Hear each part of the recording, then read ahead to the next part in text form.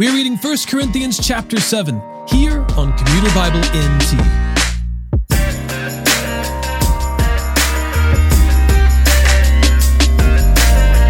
Paul continues to write to the church in Corinth concerning sexual ethics, and in today's reading, he writes specifically about situations concerning marriage.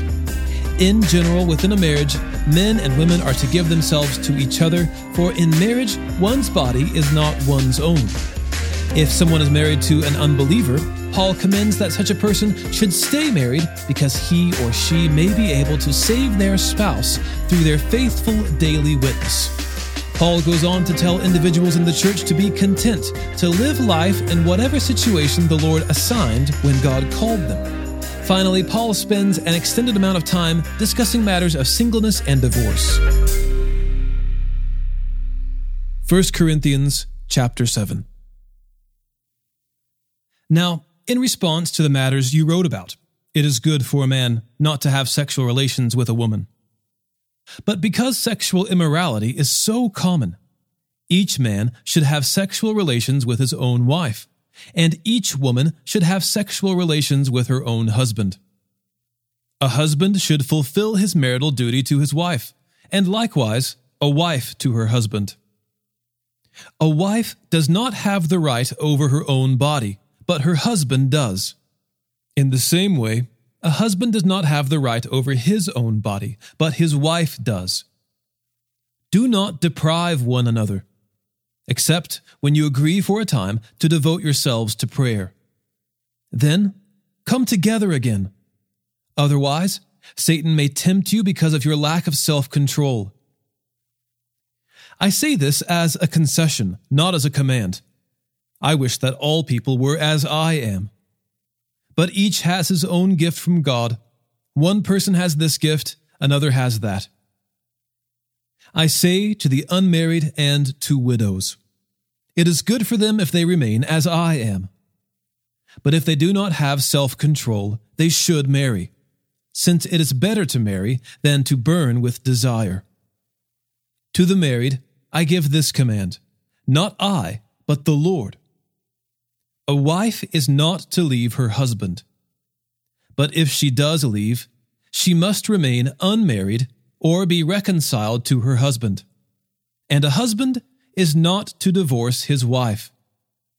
But I, not the Lord, say to the rest, if any brother has an unbelieving wife, and she is willing to live with him, he must not divorce her. Also, if any woman has an unbelieving husband, and he is willing to live with her, she must not divorce her husband. For the unbelieving husband is made holy by the wife, and the unbelieving wife is made holy by the husband. Otherwise, your children would be unclean, but as it is, they are holy. But if the unbeliever leaves, let him leave. A brother or a sister is not bound in such cases. God has called you to live in peace. Wife, for all you know, you might save your husband. Husband, for all you know, you might save your wife. Let each one live his life in the situation the Lord assigned when God called him. This is what I command in all the churches. Was anyone already circumcised when he was called? He should not undo his circumcision. Was anyone called while uncircumcised? He should not get circumcised. Circumcision does not matter, and uncircumcision does not matter. Keeping God's commands is what matters. Let each of you remain in the situation in which he was called. Were you called while a slave? Don't let it concern you. But if you can become free, by all means, take the opportunity. For he who is called by the Lord as a slave is the Lord's freedman. Likewise, he who is called as a free man is Christ's slave. You were bought at a price. Do not become slaves of people. Brothers and sisters, each person is to remain with God in the situation in which he was called. Now, about virgins. I have no command from the Lord, but I do give an opinion as one who by the Lord's mercy is faithful. Because of the present distress, I think that it is good for a man to remain as he is. Are you bound to a wife? Do not seek to be released. Are you released from a wife? Do not seek a wife. However, if you do get married, you have not sinned, and if a virgin marries, she has not sinned. But such people will have trouble in this life, and I am trying to spare you. This is what I mean, brothers and sisters. The time is limited.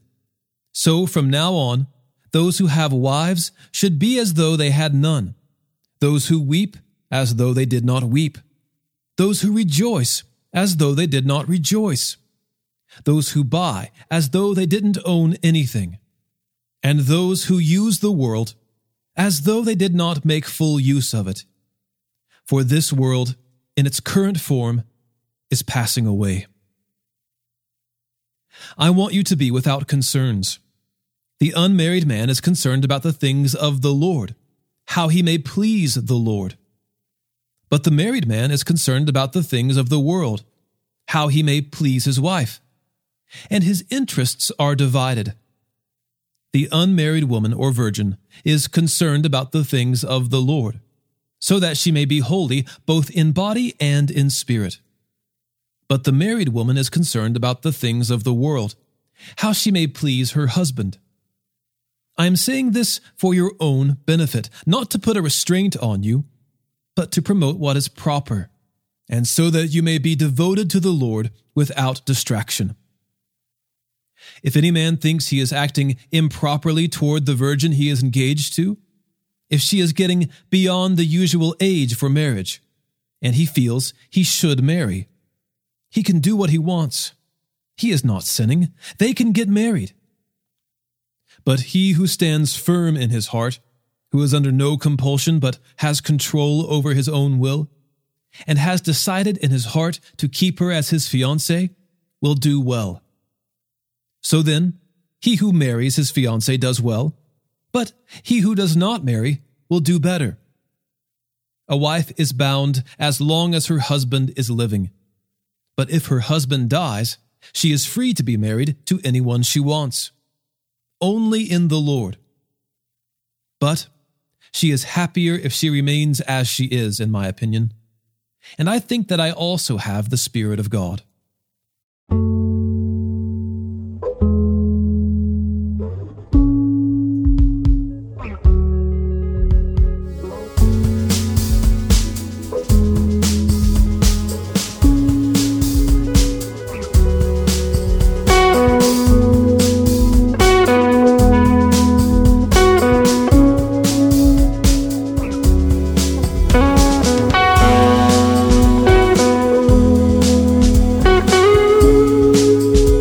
Today's episode was narrated and orchestrated by me, John Ross, and co-produced by the Christian Standard Bible. Thanks for listening, and don't forget, all Scripture is inspired by God and is profitable for teaching, for rebuking, for correcting, for training in righteousness, so that the man of God may be complete, equipped for every good work.